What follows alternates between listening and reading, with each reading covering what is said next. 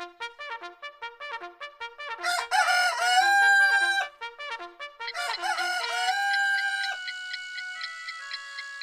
and welcome to the Time to Ride podcast with me, Simon, the spokesman Mackruff.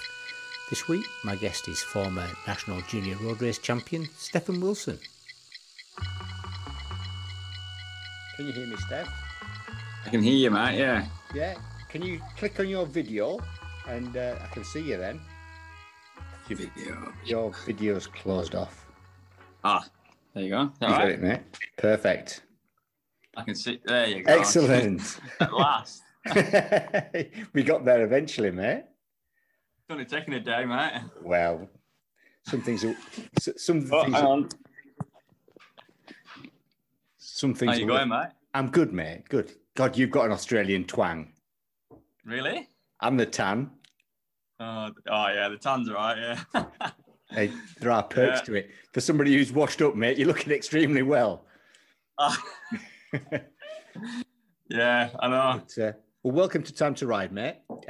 Thanks very much for agreeing to come onto this. Because for those that don't know, we used to ride on the same team for a while, but very briefly. I think 2001, 2002. Who was it? Burnside ago, mate. Very long time ago, wasn't it? It's like, I think we've all grown up a bit since then. Yeah, it's a long time, mate. Yeah, I was actually thinking about that the other day. It was that. I think it all started in that pub, didn't it? Was it? It was in Kirkland, wasn't it? Kirkland pub, yeah. And I can't think of the name of it. Wheatsheaf. I think Wheatsheaf. I think it's Wheatsheaf. Yeah. Very strange goings on that. What was going? Burnside Wheelers. That was it. Yeah, that was it, mate. It was. But I think we went on a training camp, or I'm going to say in inverted commas, training camp to Spain for 2 weeks. Torrox, just up from Malaga. Quite hilly. But what an eventful couple of weeks that was. Yes, it was. I think I got brought down on the first day. So sticking to the bed. And then you did get. I think it was wet. Is it wet? I think it was, and somebody touched the wheel. I think the team leader was the cause of that incident. I think Disco. That was his nickname. Disco. He did more riding of the locals than riding his bike, if my memory serves me right. Right, that was right. I think it was the landlady of the house that we were renting. That we were renting, yeah. Oh, dear me. But, and I seem to remember one night waking up in the early hours and finding, I think, you and Gary loitering in the living area because we'd heard some strange goings on, or it sounded like it was trying to potentially kill us. Or something. Can you remember that? I think it all came about because unbeknown to anybody else on the kind of trip, I know that I'd been approached by another team, Anderson's Racing. Me and a couple of other guys. And I think I fessed up to you because I didn't know whether to announce it, because this was in inverted commas. I think I remember. This was 20 odd years ago now. Yeah. But it's like it was obviously it was playing on my mind, and I think I fessed up to you and I was telling you, and then I fessed up to everybody else, and that was it. He got the hump, didn't he? That was right. I remember. Yeah, that was right. Yeah, And he used to go. He was trying to knock you off, mate. Yeah, maybe. Yeah, maybe he got wind. Yeah. But unbeknown to me, I think you'd been approached by a compensation group at the time. I think, yes, I was. I was talking to Phil Lee at the time, I think. And there was murmurs of things getting set up. So I think it was all going on at that time. Yes. But no, it was pretty good. I like the idea of getting that team together, and I think there was me. Was it me, you, Gary? Who went to Spain? Fatty. Me, you, Gary Dixon. And there was Disco, but there was Gary Potts and Fatty, Adrian Yates. and I think they were all going to be part of the race. Their meet was there or something, didn't they? Yeah.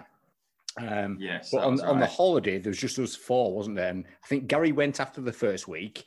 That was right, yeah. The second week, me, you, and Disc, we never saw him. He went off on his own.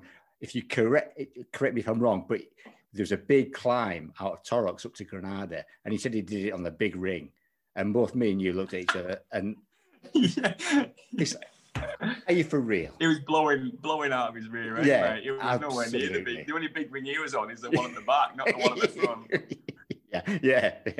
But, and I seem to it was straight out at the end of that driveway, and it was straight into that long climb, and it was quite a nice climb up there. And I seem to remember when we the briefing before we left the country is that we were going to be doing, some quite hard miles,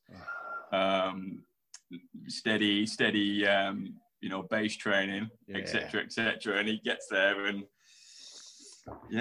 well, that second week, I think it was done before he'd even started. Yeah, he was. He's cooked. But like I say, you can't go out riding the locals every night and expect to go train. But that second week, he got the hump so badly. I think it was just me and you went out that second week every day. Mm-hmm. And it's like, well, it must have done. That was right. Yeah, because I know when we came back, we all, like say, I went to Anderson's Racing, you went to Compensation Group, and in 2002, by that June, the National Junior Road Race Championships, mate. Come on, tell me all about that. What can I say, mate? It was. I tell you what. I credit that week. I think that fortnight that we did in Spain was like the perfect, basically the perfect, what am I trying to say? Base training. Perfect start, really. Yeah, it laid the foundations for the whole year, I reckon, because we just got so much good, solid, steady miles in, like nothing stupid. We weren't, trying to bloody fry each other, but it was just long, steady, little ring stuff, and it's just what you need just to lay that foundation, and that really benefited me, to be honest. Just being able to get them, steady miles in with, people that you can actually ride with, and stuff like that. So and by June, mate, we had this, mate. You were pinging, mate. That's pinging. That looks like a gold medal, mate. It's a gold medal, mate. It's come all the way here with me, mate. I'm not surprised, mate. I think I'll be wearing the jersey as well. Yeah, no, it was good. That race was a pretty good race, actually. So. Well, I read the report. History. Yeah, I read the report, and I looked at some of the names on the finishing sheet, because I think 59 started, only 35 finished. But there's 2 names on that finish sheet, finished about 7th and 8th, I think. And it's Geraint Thomas and Mark Cavendish. Now, how many people can say that they've beaten them 2 in a national road race championships? Yeah, to be honest, mate, them guys, Mark, he's in that time when he's at that age when we were competing together, he was like a totally different guy. Like he was not dedicated. You wouldn't say dedicated. He didn't have that speed that he's got, like that he has as far as sprinting goes. I did a lot of racing with him. I've actually spent quite a lot of time with him just to get at meetings and at races and stuff. Me and him we went on the junior team to do a race in the junior tour of Ireland. So there was me, Mark Cavendish, I think it was Matt Bramier, yes, Richie Bowen, and I think there was one other guy. I can't remember his name at this stage, but there was 5 of us. I think we went to Ireland. We were all basically staying in student accommodation. So the accommodation that we were at was like dorms, student rooms, etc. And he would just get around in his Scouse, get you. He's from Isle of Man, but he liked to call himself a Scouser because he was Liverpool. I think it was Liverpool Century. Was it Liverpool Century? Road Club. And he just used to go off license. He'd come back with bags of blooming Haribos and chocolate and cans of Coke, and just he wasn't. He just absolute total polar opposite of what you think. And actually, on the way back from that race, me and him, and I think he was called Mike Taylor, which was the team leader, an old guy who was running the team. Me, Mark, and Taylor drove back in this van from Ireland to Taylor's place in Buxton, I think in Derbyshire. So we got the ferry over, and there was me. Basically, we all stood, me and Cav and this other guy sat in the front of this van. And I can remember just driving back, and it was pitch black. It was pissing down with rain, and it was just, yeah, it was grim. It was bad weather, and yeah, we were just going on about the race. And this Taylor's like, you know, man, talking to Mark, and he's like, mate, if you don't, you know, pull yourself together, you're never going to get anywhere in this game. And I remember those words, and pretty much said to him, you know, but you're never going to get anywhere if you carry on how you are. And I remember it clear as day. And yeah, then look what happened. So, but yeah, it was really weird because we went back to his house, like on the way back from the race. I was getting my dad to pick me up the next morning, and we're staying in his house, and we're in the front bedroom of his house. There's 2 single beds in his bedroom. It was me in one of them and Cav in the other.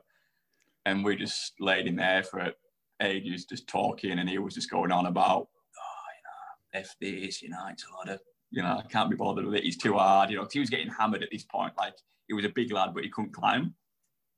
And all them races in Ireland are really lumpy and really heavy races. And he was just getting smashed. So, yeah, he got a bit of a tune up, and yeah, got told that he would never get anywhere in this game if he didn't pull himself together. And now he's like 30 odd stages and world champion, and unbelievable, isn't it? So, yeah, I've got a few. Yeah, like we used to always like sort of hang out a bit, and he used to do a lot of races. He actually used to do a fair few races down at Preston Arena. You know the arena down at Preston. Yes, I remember and Preston. He would very sandy. Do the, I remember rightly. Yeah. And the Lancaster. Saltaire. Saltaire, yeah, Saltaire. Yeah. So he did a few there too, but that was when he was part of. I think it was Liverpool. I can't remember what the. Was it Mercury? Was it Mercury? I can't remember what the team was called. I think it was something Liverpool RC. Maybe it's Liverpool RC or something like that. But yeah, that was probably when we were like, yeah, probably 16, 17. I mean, he was pretty strong, but he wasn't, you know, you would never think out of everybody that this guy's going to be, you know, the guy he turned into. So, and same again with Geraint Thomas. He was always a really strong guy. He was one of them guys that had turn up on like the cheapest bike he could find, like, and just smash everybody. Like, he was just strong as an ox. Like, he'd just ride you into the ground. Don't matter how good you were, like, how strong you were, he'd just ride you off his wheel, whatever it was. You could put him on a unicycle and he'd still drop you. So, but yeah, he was really strong from a young age too. So, but yeah, and to be honest, I think it's you know, they at that sort of time, sort of after 2002, 2003, sort of 2004 is when like British cycling sort of started to get a lot more like publicity. They started doing a lot more like recruitment and bringing on people in a lot more sort of you know, like programs through different ages and stuff like that. So that's what brought, I think, a lot of people. That's what I think brought a lot of people through. And yeah, so it was pretty good time. So yeah, those guys have done pretty well, as you can see. Which brings me on to the race itself, because I think it was a tough old course. Where was it? It was in was it in Kent somewhere? Down Kent way, wasn't it? Yes. Yeah. It was down south. It was a fair way away actually, and the course was windy that day. It was really windy, and the roads were just, you know, there'd be sections of it which were just like, you know, really heavy potholes all over the show. You know, chucking a bit of blooming cow crap on there too, and a bit of everything else. And it was a great day. It was sunny. It was a really warm day. But at the end, on the finishing straight was a long hill from the bottom, and you could see this hill probably for the last sort of kilometre. You could see the road coming around to it, and then it was rising up, and you could see the finish on the top of the hill. And yeah, it was a really, really hard course. It was like it whittled a few people down straight away. So, and I was actually quite lucky, to be fair, because that group that I ended up in, I think we went on I think it was the first lap, or I think it was in the first 10 minutes that group actually went, and that was it. We never got caught again. Yeah, there was a few sort of strong guys in there, so I decided to go with that straight away. And within, it sort of just the race really sort of just shut down after that group went. I think there was probably 8 of us in the front group, and after that, the back group just sort of disappeared really. So, like you say, Cav and Geraint Thomas, they missed that. They missed it straight away. So, and back in, when you're that young in them days, no one's eager to do any work. No one will work with everybody's just looking at each other. And as soon as it's gone, that's it. If you're not there, you're out of it. So people are still reluctant to do any work. Like nothing's changed. It was a good group. It was a really good group. And I felt really like, even at the end, like at the finish, I knew when I got to the bottom of the hill, I was like, I've got this, because I was just one of them days where I just felt really strong the whole day. Like didn't even feel tired. It was weird. Really, we'd never felt that good before. So, and it's funny actually, because the night before we got there, when me and my parents, when we were on our way down there, we were staying. I think we were staying in the travel lodge, not far out of the town. And I think on the way down on the Saturday, there was heaps of delays on the road, so we got delayed, and we got there really late. I don't think we got there till about 8:30 at night to this travel lodge, and we're like, I need to get some food. It's the night before, and I was just like, oh my gosh, like I'm going to end up eating baked beans here or instant noodles. And the travel lodge, they had like a pub next door, like a beef eater or a little chef or something. Anyway, we ended up just going there, and I think I ended up eating a blooming steak, chips, full carvery basically, like not your typical pasta and carb loading sort of thing. And I had this steak and chips, mate, and went like a good one the next day. Like a train. Went like a train. So I think I looked at the report, and it was a kind of almost like a selection process, the national juniors for the Worlds in Zolder. For me, and I'll stick my head on the block here, as a national champion, it's a shoo-in. You automatically go to the Worlds. That wasn't the case, was it? It's like, what happened there? Was it a case your face doesn't fit, or what? It's like, no, it was criminal. Yeah, it was, because that really, for a while that didn't, I was pretty disappointed for that for a while. And up until that year, believe it or not, the year up till 2001, that was the case, that whoever's the national champion automatically qualifies. You gets a place basically. Yeah.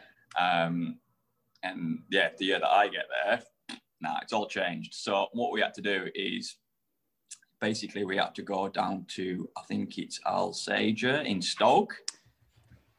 And the British Cycling had like a centre there. Basically, we had to do a ramp test.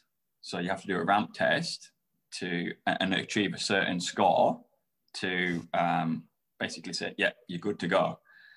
So okay, so this is basically, if it, a ramp test is basically you get on a bike and they just start it off easy and they just increase the resistance until basically your heart comes out your mouth and you're finished. So I had to go down to Alsager. So it's and the same again. Actually, we got there a bit later than we should have done, and I just wasn't. I knew when I was in the car on the way down, I was like, I'm not going to do good on this because I just don't feel like, I just didn't feel like I was,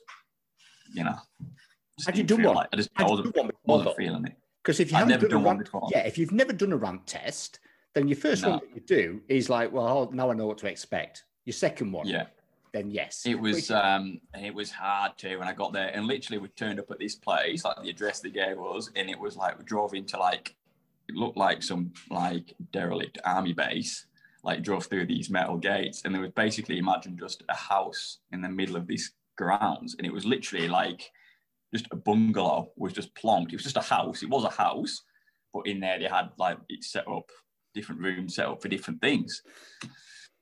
And I can't remember the guy who was there, but it wasn't like accommodating. We just sort of got there. They were like, yeah, right, cool, you're on in, whatever. No sort of like, no nothing, no introduction, no nothing. And I got on this thing and I was just, basically got there. They chuck my pedals on because you take your own pedals and your own shoes. And got on this thing. And I knew as soon as I got on it, I was like, I'm just not feeling it. And I didn't do too bad. I just missed out on the I think I just missed out by a couple of bars or whatever it was. But basically they just put you on it and they just send you on it until you just ride as hard as you can, just go through the resistance until you can't do it. And it was a load of BS really, because you know yourself, like it's not necessarily the strongest man that wins the race. So it's like you can't base it all on just how strong you are. And when I was there, Craig Cook, he'd just done his. So Nicole Cook's brother, he was third in the race. Nationals. Yeah. He had just done his, and he was just like, I think he got through. But yeah, he got through just by the skin of his teeth. But he said he looked at me and he goes, it's just not the right way of gauging anything whatsoever. I mean, I don't even know if they still do it these days. I know they do them sort of things, but I wouldn't imagine that they use it for like a criteria process. I don't know. Exactly. I don't think it'd be used as a process to determine whether you go to the Worlds or not. That's for sure. And it's like, there's been some kind of agenda there. And it's like, they've got somebody who they've thought, hold on, who can we take to Zolder? And what reason can we give not to take somebody else? And it just stank to high heaven in my books. I was pretty pissed off with it really, because and then I was sat at home obviously watching it on the telly and just thinking, and I think when I remember watching it, I was like, it just looked easy when I was, like the guys that were in there and the guys that were in the front, and I was just like, I'm pretty sure I could be in there if I tried hard enough, but it wasn't to be. So, and sort of after that, I sort of lost a bit of interest and what have you. And thing is, it's so hard. I've been doing it for such a long time, and you just feel like you're not getting anywhere. And that was sort of like a bit of a kick in the teeth as well. I was just, you look at who they do take compared to, and you think you should be in there. And like you say, every year up to that point, everybody, the person that was first up to that point had always ever gone. And I was like, wow, the first year that I get it, exactly. It's like, no, I'm not doing that anymore. I'm hoping it was a bit of a pill to swallow, but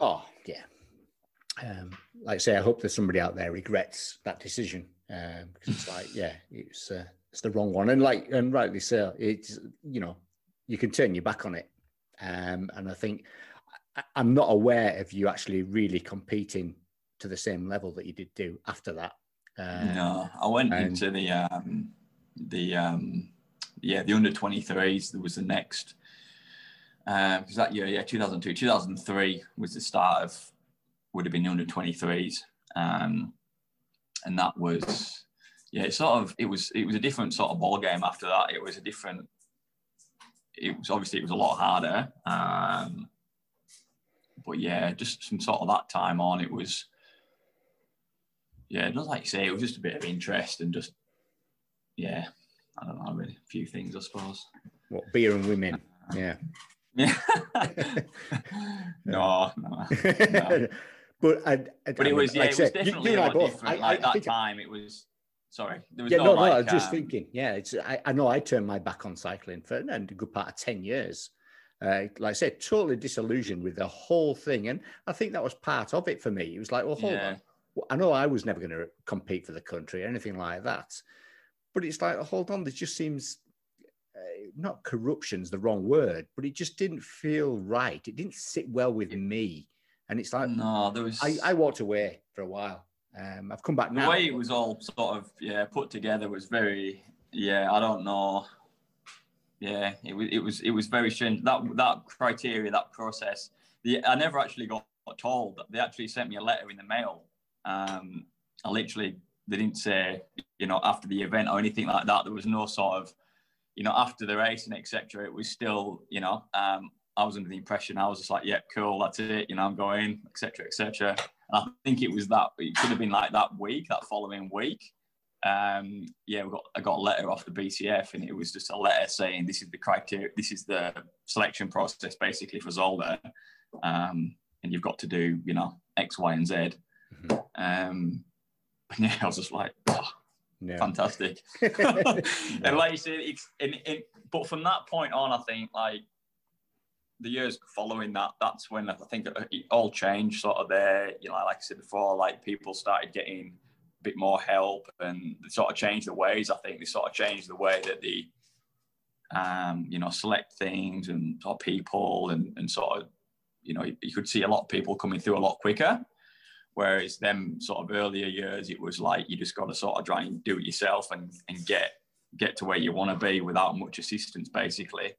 And it was a hard slog, and yeah, especially when you weren't getting much help, or much recognition, if that makes sense. Yeah. But yeah, it was good though. It was. Like you say, you did it yourself, mate. I raced against you plenty of times, and blooming, yeah, it was. It's good fun. It was good. Yeah, yeah. It's certainly that Sedbergh course. I look at that Sedbergh course now. That's a tough old course. I was thinking about that actually yesterday before I was going to ring you. I think we did a couple. I can't remember who organised them races, but it wasn't. It was. Was it the League International? It was TLI stuff. That was it. Yeah, that TLI. That was it. Yeah. Yeah. So that went out Sedbergh up to that. Kirby Stephen. Yeah, Kirby Stephen. It's like to race it. It's a long drag up that hill, eh? Yeah. and sketchy coming down. That little corner that you turn off left to Ravenstondale, it's gravel. At about 40 mile an hour. Yeah. It's like we must have been raged. Absolutely raged.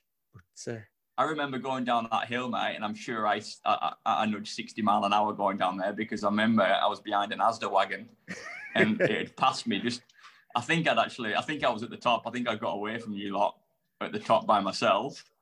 And he just passed me as he was going over the top in this blooming Arctic truck. You got drafted downhill. I got drafted down it, yeah. And by the bottom, he was holding me up. I was about 6 inches off his back bar. And Christ. Yeah. Like you say, going around that corner at that bottom, there's an off-camber corner. Yes. And it was lethal. There was like loose gravel on there. Yep. And yeah, it was crazy. Ridiculous. But it was so good. Like then that was a good course. I really like that course. We did it a couple of times, didn't we? Yes. I remember racing it a couple of times, and I remember you turning the screw a few times up that hill too, mate. I remember being on your backside trying to hang on. The sun shines on the dog's ass once in a while, mate. That's for sure. Who's got the jersey now? Good. Where's the jersey? Where's your jersey at? I've got two of them, I think. I think they're at home at my parents' place. I think one of them's in my wardrobe, and I did have one in a frame, a glass picture frame, like the old Lance Armstrong job. I think it's still there. It might be under the bed or in the wardrobe or something. But still got them. A bit small now, mate. Well, have you ever been tempted to get back on a bike just to ride for yourself? Yeah, I have actually. I'd like to get myself another road bike and just, do a bit. And like over here, like the weather's perfect. I've actually got a mountain bike and I've got a trailer for the kids. So I put one of these trailers on the back, chuck them in there. And it was actually funny. I think it was last year I was out on one of the cycle rides near here. And I just had my mountain bike, knobbly tyres, one kid in the back, flat pedals, trainers. It was on this cycle path. It was just coming up to this hill, and this bloke passed me on this road bike, and he never said a word to me. So I was like, all right, I'm pretty sociable. He just put his head down and just kept riding past me at his speed, and I was like, I'm not having this. Dropped it a couple of cogs on this blooming bike. It was about 36, 37 degrees. It was red hot. And I was already feeling it by this point, and this guy passed me, and that was it. I was sat about a millimetre off his back tyre, and all you could hear is my bike, like the knobblies. Oh, yeah, like a Lancaster bomber. Yeah. And I kept seeing him like looking down under his bar, and I'm there like gritting my teeth, pulling this trailer like up this hill, and I kept on him for ages, a couple of Ks I kept with him, and then eventually I was just like, I can't do it anymore, and I just had to back off. But yeah, I was pulling this blooming trailer with me. He never said a word to me, but I was like right on him, and he must have been thinking, what's going on here? Like, this is yeah, hilarious. But yeah, I definitely want to get, like I said, I still got my bikes at home, but they're all prehistoric now. They're all 19, 20 years old, all Dura-Ace 9-speed and all that. I know the feeling. I still race on Dura-Ace 9-speed, mate. It's like, that's how still got I think I still got a couple of pairs of the original Syrian wheels over there. And what have you. So I won't mind pulling all that gear out and getting it built up and making it into a retro. But yeah, I think about it, but I'm too old now, mate. I won't be able to get anywhere over here. Never too old, mate. Never too old. Hey. But it was funny. Definitely funny, that guy on the bike. He didn't have a clue what was going on. Well, just leaves me to say thanks very much, Steph. Lovely to talk to you. Thanks for sharing that stuff with us. Send my love to your mum and dad, Alison and Martin. I think a big shout out has to go out to them as supporting you as a junior. It's like, I know they've travelled up and down the country. Yeah. Absolutely. My dad used to spend hours reading through magazines, books, trying to put together training schedules, and basically he just told me what to do. And I always remember seeing Martin handing you a bottle when I was absolutely gasping one day, and it's like, God, what I'd have given for somebody to hand me a bottle. And it's like, did he not give you a sit, mate? No, he just wafted it under my nose. Did he just pull it back as you go? yeah. I wasn't going that fast. It's like I could actually probably because you were a threat, mate. You were probably going to beat me. Well, I don't think those days were ever going to be. Yeah. But no, it was. He spent many an hour at night putting together things and reading through books. And I think it's called the Black Book or the Big Black Book or something. It's like Pete Reed Racing Manual. That was Pete Reed. That's it. Pete Reed book, the Black Book. So that's what I used to follow. Basically, that's all they had. Yeah. And that was the Bible back then. Yeah. Anybody who was anybody was reading the Pete Reed. And that was it. Bible. So yeah, it was tough. But yeah, plenty of good races out there, mate. And time trials, mate, going down to Kent Valley on a 10. Well, I'm being told you can't ride because you'd punch it on the way out. Derek Tunstall, he's got a lot to answer for, hasn't he?